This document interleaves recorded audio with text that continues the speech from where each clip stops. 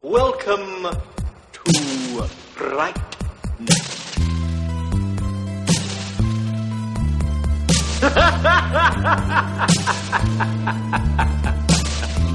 Oh, for real. Welcome to Fright Night Minute, a daily podcast where we discuss the original 1985 horror movie Fright Night, 1 minute at a time. I'm Robin. I'm Leonard. And we want to welcome back to the podcast from Cast and the Furious and Minute Impossible, Jonathan Howell. Hey, I'd like to, from now on, be known as Vlad the Implier. You got it. What are you going to be implying? What are you saying? Like you're a vampire? What are you saying? What are you getting at? That's all I do. Okay. That's my bit. I just do say that. I just say that. What are you saying? What are you doing? Why am I doing this? Okay. Well, this should be an interesting day to talk about minute 99 of Fright Night. It begins with a basement brawl and ends with Jerry's retreat. Here comes the sun. Here comes the sun. I say it's alright. Do you guys ever call Thursdays Thirst Days? Is it too late to do that? Oh, shit. It's 98. So, oh well. No, it's 99. Oh, it is 99. Yeah. That's right. Yeah. Oh, man. Should have. Then we could talk about the things we're thirsting about. Like who's our thirst? Who are we thirsting after? Thurston Moore? Thurston Moore. Who's the worst of the thirst? Who's the I'm trying to give me a second. Yeah, we'll figure it out. We didn't do any sort of work on segments at all. Eek of the week. Eek of the week. Hey, keep me out like a little sound effect in the back, always going eek. Well, it has to be a hell of a lot of episodes to insert all this shit. Yeah, we got to go back. Yeah, you got to go back now. All right, I know you're only 5 in. You got time. Buffer, yeah. That's why you have such a huge buffer. Go back. Put in these bits right now. While Amy struggles with Charlie, Jerry soars across the room, ramming Peter against a bookshelf and breaking it. A canopic jar holder. Oh, those are just entrails. Just loads of canopic jars. I don't. Does he have any jams down here? Is that what's going on? No, they all look empty. I think that's blood. Vampires make the best jellies. That's true. Is that a Fruitopia? No, that didn't come out yet. Clearly right? Canadian. Oh, clearly. Okay. Is that a Fruitopia? Okay. Dating myself. If it's anything, it's clearly Canadian. Okay. That's about the only thing out in 85. I miss those. Meanwhile, back across the basement, Charlie throws an elbow, but Amy keeps pulling at him, so he smashes his girlfriend over the head with a vase, knocking her right out cold. I guess that's Amy's stunt double again. Yeah, I think so. Now, see, that makes sense. That she has a stunt double? No, a vase on the head. That's okay. I get that, but jumping on somebody's lame. I don't like the idea that a vampire can get knocked out with a vase. I don't know. That seems a bit. and that's they had that over and over again throughout the novelization and like the original forms of the script. That Amy would come out and they'd fight, and she'd like get knocked out or dragged into a room and get shut behind the door. Over and over again. Actually, at this point in the novelization, or I think a little later, once there's more sunlight in the room, Charlie actually tackles Amy to the ground and puts a sheet over her. It just holds her under the sheet so the sun won't hurt her. Okay, so let's talk about the sun stuff, if you don't mind. This is yet another trope, and in this movie, it burns you even where you're not. It burns a vampire even who's wearing clothes. Yeah. Like, I thought it just burned you, like, your skin. Like a sunburn. But in this, it burns anytime sunlight, like, touches his... He's wearing, like, 3 layers. He's wearing, like, an overcoat, Jerry is. Yeah. And, like, this cool red thing, and then a white shirt, like a little scarf. And I was thinking, oh, he's good. Most of his body's good. It's just his weird face that's all messed up. We interrupt our program to bring you this important message. I love you. Now, back to our show. Redemption Cast, if anybody wants to go back and listen to it. I introduced friends to one of my favorite shows, Angel. And we even said in the theme song that indirect sunlight can't hurt you. Because, it would be just like that with Angel. Like, if he gets hit by sunlight, no matter where, it all of a sudden just starts smoking away. But as long as he's just standing in the shadow near sunlight, he's fine. you know? Right. Even though the sun is sort of lighting up the room, it's just not direct sunlight. As my wife says, because I'll be like, I don't want to put on sunscreen. It's cloudy. And she goes, can you see your hand in front of you? I go, yeah. She goes, then the sun is out. And I'm like, you're right. There is sunlight. I get it. Okay. I get it. If you can see, the sun is out. Basically. Was that your calendar? Are we getting a message? I was. Some bullshit email. Is that William Ragsdale? It's fucking Xfinity, Comcast trying to ruin everything. The vampire of all of our lives. It's true. The real villain of this podcast, Xfinity.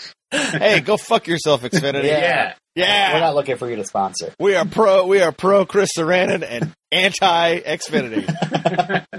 I can go with that, yeah. Xfinity, if you'd like to sponsor them, please send them any hate mail to them at frightnight@gmail.com. Yeah, we have to send it right there.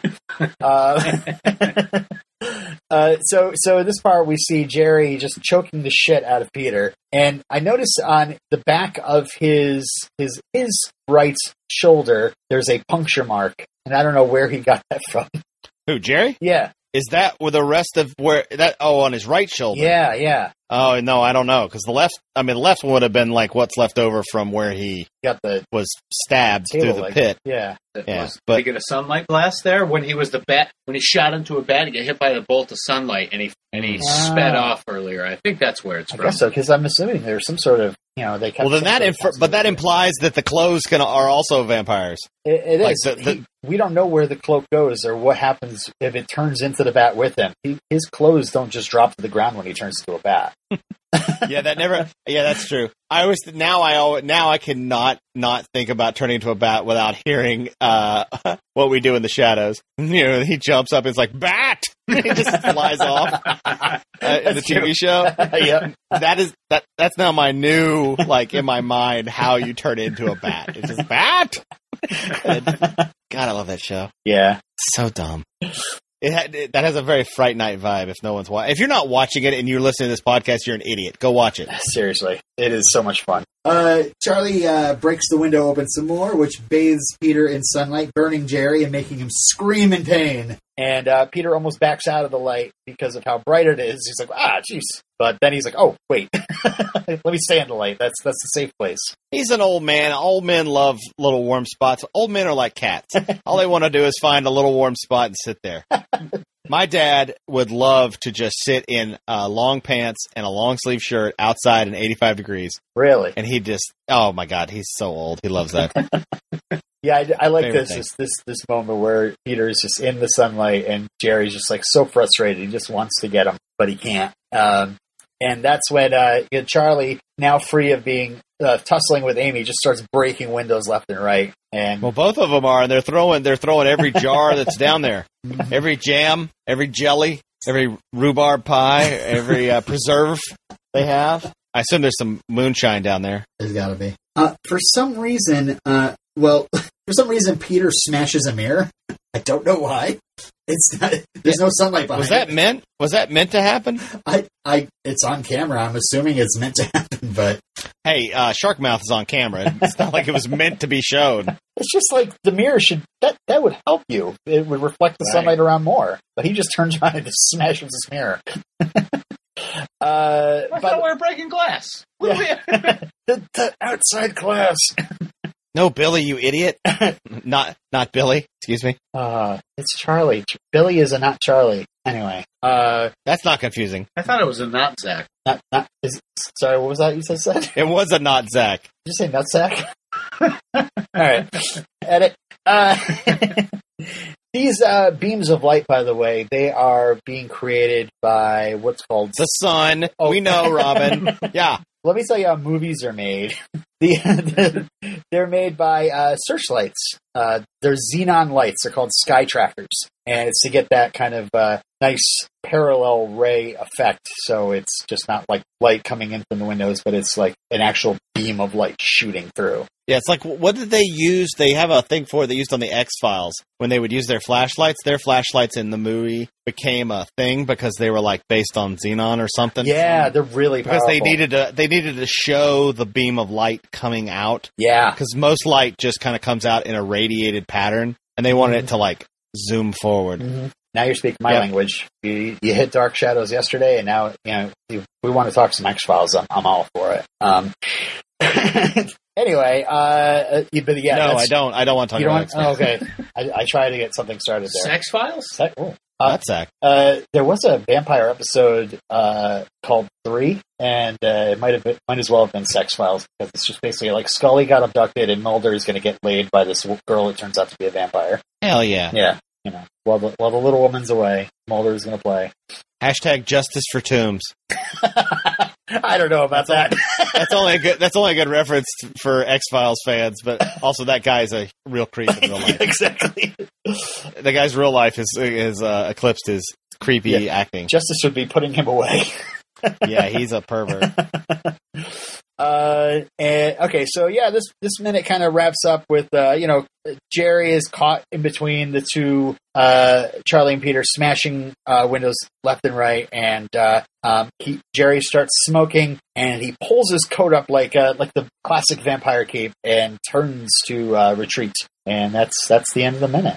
So there's not a lot to talk about. It's just a lot of action. And not a lot of trivia really, except for those searchlights. You guys got anything else? Roddy McDowell's makeup still looks terrible. Just an update, in case you're wondering if it's gotten better with more light. It is not. I don't know. I guess I've seen this so many times. I'm just like, that's just Peter Vincent right there. Right. I do enjoy that Chris Sarandon as a vampire now looks like Nicolas Cage does now in real life. That hairline, the face, because he's melting. Nick Cage is kind of melting. If you've seen him recently, like what he literally looks like, he is this character. Maybe I'll put that up in the group when this comes out in January. I'll put up a Photoshop of them side by side. They look exactly the same. Just put a cowboy hat on him, and he'd be Nick Cage. I will have to say, I've never been a fan of Nicolas Cage, but I did keep hearing stuff about Mandy. So I finally sat down to watch it. Yeah. And maybe like 3 months ago, and I'm still thinking about it. So I don't know if that's a good thing or a bad thing. There is. Hey, that's how my love affair with him. I think I think for a time he was a great actor, and I love all of his movies. But now I think about him all the time. I was like, man, Raising Arizona, what a great movie. Yeah. I just think about how wonderful he is, and then I go, Con Air, also a great movie for a completely different reason. There's this moment in Mandy, if you haven't seen it. I haven't. I've heard it's great. It takes about 40 minutes to get started. It's a very slow, burny, acid trip feeling movie. And it ultimately becomes a revenge film. But there is a moment, maybe a scene that's about 5 minutes long, that I don't think I've ever seen a better performance.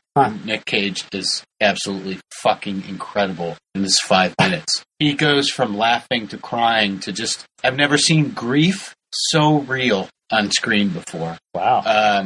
Yeah, it's worth watching to get to that point. And then the second half or the third act of the movie is just brutal and violent and Tarantino-esque violence. It's pretty cool. Just that first half made me feel like this movie is bullshit. But I couldn't look away. I should put a plug in here right now for our previous guest, Robert Black. He actually has a minute-by-minute podcast for Mandy, and it's called Mandy Sucks Minute, where he just hates the movie so much that apparently he did a whole podcast about how much each and every single minute sucks of it. I haven't checked it out because I haven't watched Mandy, but... Right, I just don't know how to feel about it. But, yeah. I can't say either way. Awesome. Well, kind of a short one today, if that's okay, because we're back tomorrow for our 100th episode of Fright Night Minute. Breaking off a hundo. Yoo-hoo! Jonathan, you can find him, tuning up at a car garage or maybe eating a tuna sandwich. No crust. And no crust. As for us, follow us on Twitter at Fright Night Min. Send your feedback to frightnightminute@gmail.com and please rate, review, and subscribe nicely wherever you get your podcasts. And until next time, I'm Robin. I'm Comcast. I'm Xfinity. Oh, you guys should merge. Wait a second. Thanks for listening. Well, we're not wearing pants, so we could merge. We could. It was Black Crocs Day, isn't it? Did we do this? Oh, I'm sorry. You said Crocs. Yeah. No, that's not what I have. Oh. Strapped to my feet right now, so... Yeah, I'm still driving a little truck. Oh, Have a Fright night, say the everyone. thing. He's a vampire. A what? You're